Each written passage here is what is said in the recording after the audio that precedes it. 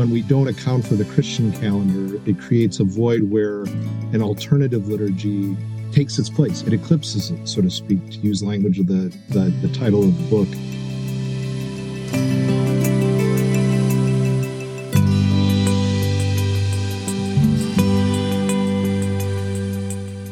Welcome to Season 5 of Public Worship and the Christian Life, a podcast produced by the Calvin Institute of Christian Worship.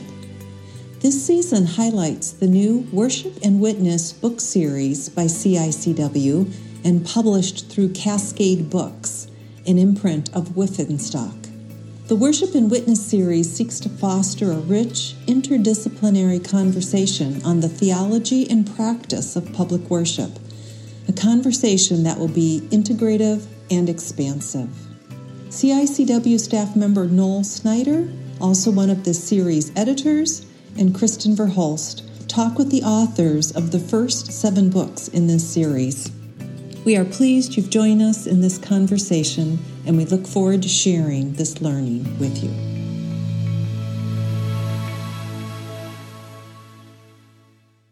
Good afternoon, everyone. My name is Kristen Verhulst, a staff member at the Calvin Institute of Christian Worship, and I'm so pleased to have my guest today on the podcast, Paul Louis Metzger, who is professor of Christian theology and theology of culture at Multnomah University and Seminary in Portland, Oregon. Paul also is the director of the Institute for Cultural Engagement, New Wine, New Wineskins. Paul, thanks so much for joining me today. Great to be with you, Kristen. Thanks for this opportunity. Well, I'm excited today to talk about your new book, part of the series that the Institute is sponsoring with Cascade Books. The series is called Worship and Witness, and your book is titled Setting the Spiritual Clock, Sacred Time Breaking Through the Secular Eclipse. And I would like to start us out by just asking you, why did you write the book? What's the story behind it? Thank you, Kristen. And so back in the day when I was teaching a seminary class and some very keen, thoughtful seminarians were engaging material related to a book on ecclesiology I wrote for Baker Brazos, Exploring Ecclesiology with colleague Brad Harper. We were talking about the church calendar, and one of the students, Halden Dorgy, had said that he was struck by how so often when we don't account for the Christian calendar, it creates a void where an alternative liturgy takes its place. It eclipses it, so to speak, to use language of the title of the book, the themes behind the book, the secular eclipse. So that just stayed with me, that whole theme of an alternative or an alternate or a different liturgy taking the place of the sacred liturgy of the church calendar. And so it stayed with me over the years. And then I started writing, reflecting on it further, and it kind of materialized as this book. As I mentioned, this is part of a new series that we're doing. And your book, I think, was just the second one. So it's been out for a couple of years. And what have you been hearing from your readers? What questions are they posing back to you or comments? Well, I think, one of the issues that the book sought to highlight was our Trinitarian God, a Christocentric thrust. So I think that stood out to many readers that, ultimately it's not the time of the church calendar that should shape us, but it's Christ in the fullness of time that shapes us. So it's, again, he's the subject and the church calendar is the predicate, so to speak, in this position. So that stood out to readers. I think also that it was ironic. It's not sectarian. It's not in any way, shape, or form seeking to dismiss or demean the secular, but we need to account as Christians for our calendar and not allow it to be eclipsed. But it doesn't mean that we should disparage the secular calendar. So there's a navigating, a dialogical, hopefully an ironic spirit, an ecumenical spirit that even includes the secular domain. I was struck by one of the reviews that indicated, while understanding it wasn't meant to be a book on church liturgy, it's really to introduce to people who aren't taking seriously the church calendar, to help them acclimate. but I thought there were some helpful items, like if I were to do another book or another edition, maybe accounting more for lectionaries. What really stood out to me, fascinating point by a reviewer, Gordon Lathrop, about who's a liturgist, on, it had been interesting to see how the author, that is me, would engage some of the dialogue that was taking place historically in the ancient church with, the pagans, and I mean that constructively, in terms of the sun and equinox and solstice and things of that sort. I work with neo-pagans, and I think, well, that would be fascinating. I would love to get into that more. So I thought that was really inspiring to me to hear that and reflect further. I thought, oh, I wish I had done that. But there's always more time to do these types of things. That's right. I'm recognizing that some of our listeners, of course, are going to be very familiar with the Christian year or the church calendar, those terms. But if we've got some people listening here who are new to this idea, this way of embodying time, how would you define what you see as this calendar you're referring to, the Christian year calendar? Mm-hmm.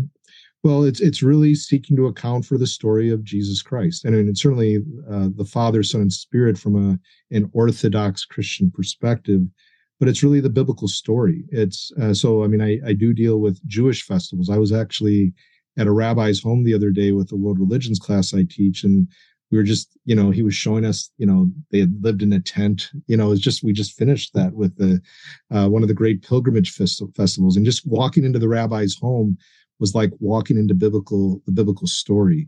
And it's like walking into Narnia. So I think there's a sense in which it's a new way of being. It's a new way, because we exist in time and space as creatures. We're not atemporal, aspatial beings. We're temporal and spatial beings. So walking into the rabbi's home, it was very tangible. It was very much flesh and blood, which is so true of Jewish thought. I mean, how they make use of symbols and reenact. So I would always say that, it's the biblical story. It's the story of God and Jesus Christ and the Spirit, the community of saints. So it's like we're inhabiting this universe, a new way of being in space and time. Even though it's ancient, it's renewed and renewing every year, as I have to constantly learn to re-inhabit, to have a Christo centric imagination. So those are some of the types of things I'd want to get at, and feel free to press into it more if I need to go deeper into that, Kristen. No, I love the idea of for those who do practice this calendar, but there's always a renewed sense as you enter each season again, that there are deeper ways to embody and inhabit these practices. I wonder if you might pull out a few examples, even from your own worship community, worship life, where you found this renewed sense of a practice in worship that just deeply connects to this Christian calendar or Christian way of embodying time.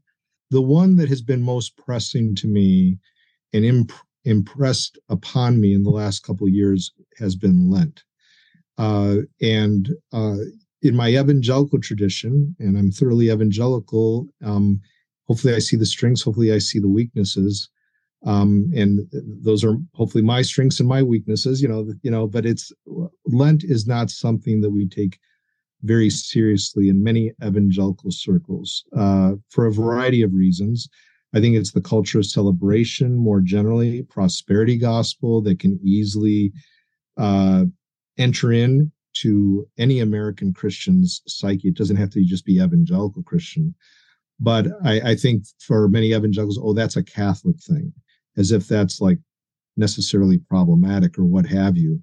And I have found Lent both life-giving and, in a sense, a longing for more because of it. In the manual or the worship handbook of your own denomination, Christian Reformed, it's not simply focusing on the sufferings of Christ, which it is that, but it's also preparing us as part of the baptismal imagery for union with Christ through, baptism on Easter, so to speak, that union with Christ. It's the incarnation, crucifixion, resurrection, and ascension that it's Lent is part of. It's all part of the same story.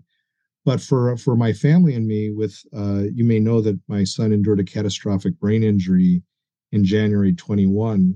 Christopher, Bearer of Christ, as his name means, endured this injury as a young adult, and it's a daily sojourn, and there's a daily sense of lament and Lent. And I've often felt lonely and forlorn the last few years, because so often, if you only have a culture of celebration and a liturgy of celebration, Lent actually provides comfort. Lament provides comfort in the midst of it, and it's not a funeral dirge. It actually means that God identifies with us. Christ walks those adult care facility halls with me, and so that's life giving to me. It provides hope. That it's not a hope that's unrealistic. It's very realistic, and it enters into our lives and our imaginations in the midst of pain. So I'd say it's with more longing, actually, that we would take Lent all the more seriously, because I'm not alone in that. I meet people all the time who struggle with mental or with depression, mental illness, as godly Christians, and Lent and lament, 40% of the Psalms, right? It's just so much part. So that one probably has been most pressing to me. That occurred right after the book came out. So it was in the book, but I had to start living the book in a way that I wasn't expecting nor wanting to. And yet I'm thankful for Lent. I'm thankful for lament. And it's a joyful sorrow in the midst of it, because he is a man of sorrow, familiar with somebody. He goes through that with us. So I could go on and on about that, but it's that's where it stands out most to me. Yeah. This makes me think, of course, a trauma we all have come through, which is the COVID pandemic. And that, too, really messed up with people's expectations around time and even in embodiment. I wonder if there's any learning or connections with this way of a rhythm of embodying our Christian life that does help us prepare for those moments in life when it's going to be disruption, trauma, pain. Yes. Thank you, Kristen. What a powerful thought you shared and question you're asking. So thank you. I think part of the Christian life, especially now, because we're not out of COVID and the aftermath of everything that occurred culturally, politically, and in so many ways related to this global pandemic.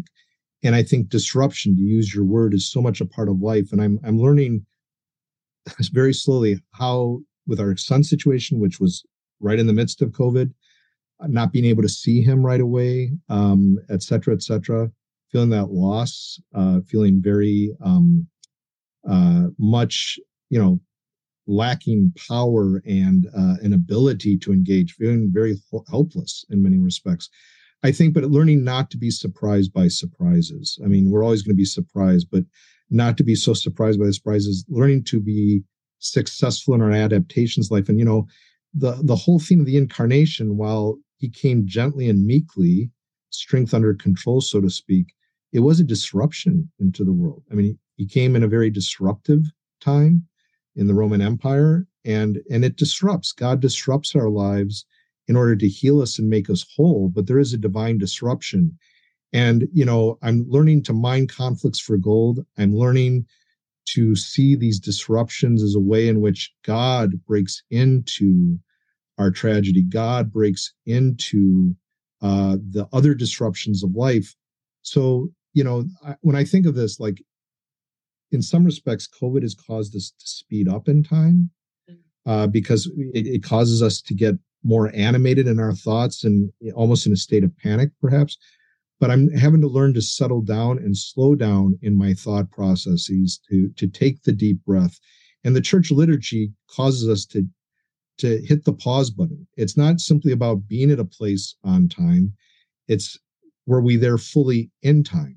Yeah. I think of Wendell Berry's poem, "The man went on vacation, but he was never in his vacation. He was always filming his vacation."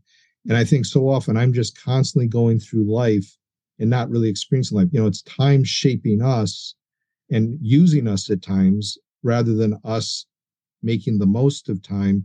And that usually doesn't mean like milking it, but really, was I present to others? Were others present to me? God with us, Emmanuel. So I think in the midst of COVID, it's a great opportunity for us with all this disruption to say, Lord, what about the divine disruption of my life? And the church liturgy causes us to be more mindful. It's the fullness of time. It's kairos, not simply chronos. It's the matter of in the fullness of time, Christ came. So I think as a mentor of mine who's a friend of Calvin, Dr. John Perkins said, he wants to be creative in his suffering.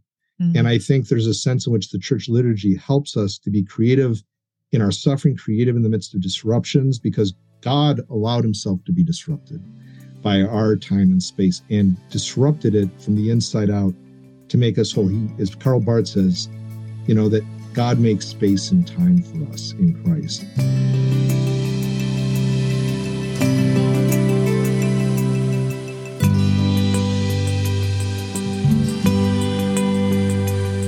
This also makes me think of a particular age group, young adults or emerging adults. And I think they have been deeply affected by the pandemic, but more so by just a lot of other experiences at this moment in time. And I think the research is clear that they're a very spiritual group of people, but perhaps not religious, or at least in a certain sense that many of us who lead in the church would connect with. What might a way of engaging sacred time, setting a clock by the life of Christ, how can that be a point of connection for young adults who are deeply thoughtful about these sort of things, but maybe don't have the same religious language or inclinations? Well, yes, thank you, Kristen. And I work a lot on themes of sacred and secular, and the whole point of liminality and being in places of transitions. And I think a lot of young people of all walks of life and age groups, I think especially now feel that sense of liminality of being in transition, in transitional spaces in life because of all the disruptions that have gone on. But, religion, the Latin root, some have said religio means to rebind a broken cosmos.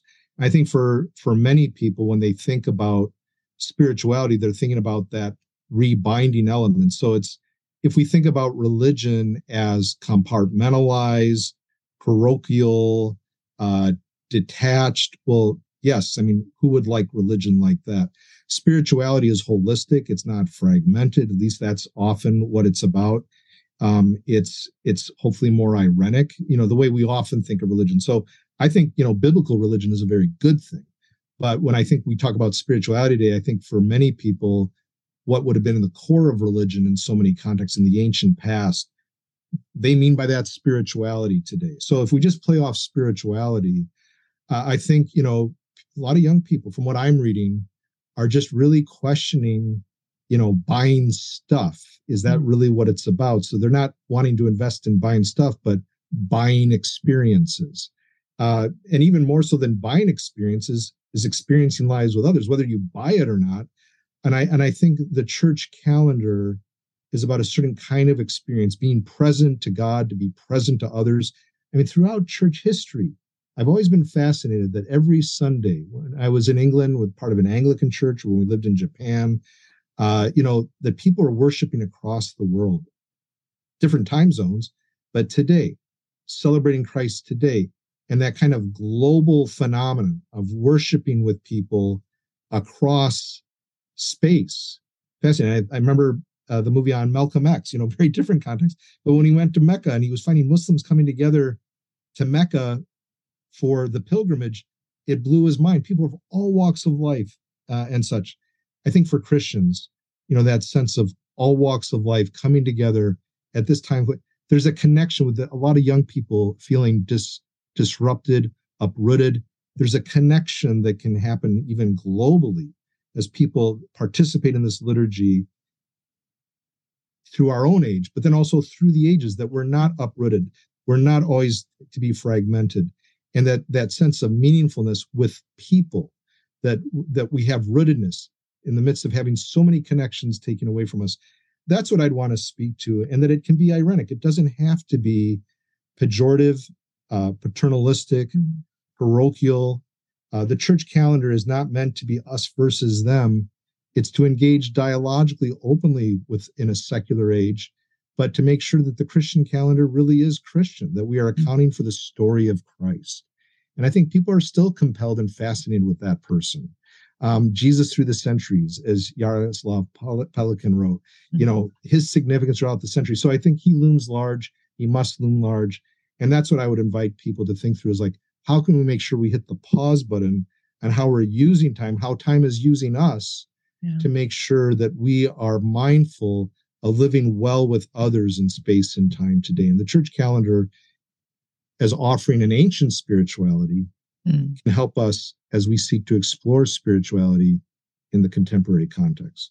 Reminded me at the beginning of the book, I think you reference Robert Weber and the ancient future worship as a. I was just thinking about it. Ancient future faith. Yeah. I mean, Weber, who better than Weber to articulate that? To help us remember history going back, but also looking ahead. And it's so back to the future. Future. Yeah. It does root you in a really healthy way. Any little gems that you might want to lift up in the book that were exciting for you as you put it together, or? Sure. I mean, I think, for example, even looking at some of the secular holidays, I enjoyed writing about the 4th of July, not to demean or disparage, but then to reconfigure.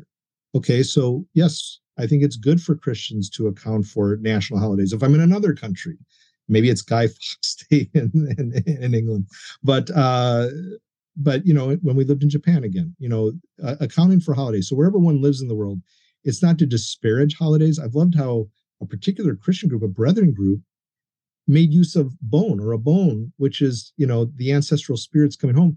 Now, this Christian church, very conservative church, wasn't going to, in Nagano, Japan, wasn't going to, welcome back the spirits of the ancestors in the same way. But they said, let's have a service where we remember our ancestors. And they invited some of their, pluralistic neighbors to that. I thought that's genius. It's brilliant.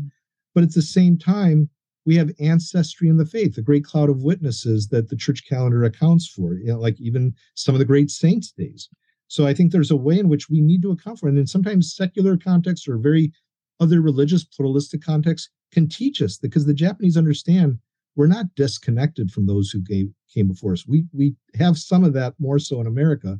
And here was this Japanese Christian group doing that. But so whether it's secular holidays, or like from our vantage point, or non-Christian holidays, or 4th of July, Memorial Day. So I was writing about that. And again, Gordon Lathrop, in his discussion and reflection review of it for Worship Journal, was struck by that, how I was engaging, not in a disparaging manner, but in an ironic manner, these secular holidays, but also framing them from a Christian lens, because, again, we have to guard against Christian nationalism. And I think it's a very deeply disturbing phenomenon to me. And I think how we can use the 4th of July, or it uses us, or Memorial Day, and yet how to honor people, how to honor people in our society, not to mock, not to be cynical, but to always make sure Christ is the first, middle, and final word in all that is his story, not our story, apart from him, as the Christian calendar rightly presents. Yes, agreed. Paul, I'm really grateful for your book, Setting the Spiritual Clock. And I wonder if you want to offer a closing word of encouragement, especially to those who plan and lead worship on a weekly basis, are either invited into a liturgical calendar or are thinking about beginning to do that. What would you encourage them with? Well, I think for those who may be experiencing this for the first time, it can be a real uphill battle. Because, like, if you're leading a worship context where this is not part of the weekly, the monthly, the annual cycle of how we see things, that can again be quite challenging. Like helping your congregation see the significance of this. Why would this matter? We've never done it this way before, and so I think at the very least, for them to be saying this is how it's spoken to them, because if they trust you as a worship leader, and it's like, wow, this really speaks to this particular pastor or this worship leader, It's like Tom Sawyer, where, supposedly he's painting the fence and he hates painting the fence. It was something he had to do. And he's lying through his teeth, telling his friends how much he loves painting that fence. And they finally say, wow, this must be great. And they want to pay him to do it. So he basically gets paid to hand over the paintbrush, because at least he was sensing or showing that he actually seemingly loved it. But if we really do love it, we're not faking it. We're actually smoking what we're selling. That people would actually be struck by the fact that this really speaks to us. Like when I said about Lent, I tell my students that I said, this speaks to me. So even if it doesn't speak to them yet, that it speaks to you, they might taste and see that the Lord is good in that context. So that's one thing. And then I think also just in the challenges, COVID, post-COVID, the culture wars, to know that the church throughout the centuries has faced so many challenges. The biblical, we think about even Christ's life and the children in Bethlehem, slaughtered, through Herod and all the upheaval in the Roman Empire. But, Christ rose bodily from the dead. Christ is risen. He's risen indeed. And church, a suffering church throughout the globe, throughout its history, that resilience, that resilient hope. I think that the church calendar, when pastors and worship leaders and congregations are going through upheaval, thinking about, are we going to be able to make it this next year? Is our church going to close? It's like, but he doesn't close. Our triune God doesn't close, and God will be with us until the end of the day, throughout the ages. God with us, Emmanuel. That, to me, the church calendar reminds us of over and over again. It didn't start yesterday. The church didn't start with me, and it won't end with me. And we're part of a story much bigger than our own. And that Christ has big shoulders. He's been to Mordor and back again, and we can count on him. That's what I'd want to close with. Paul Metzger, thanks so much for talking with me today. Kristen, thank you so much. Pleasure and an honor.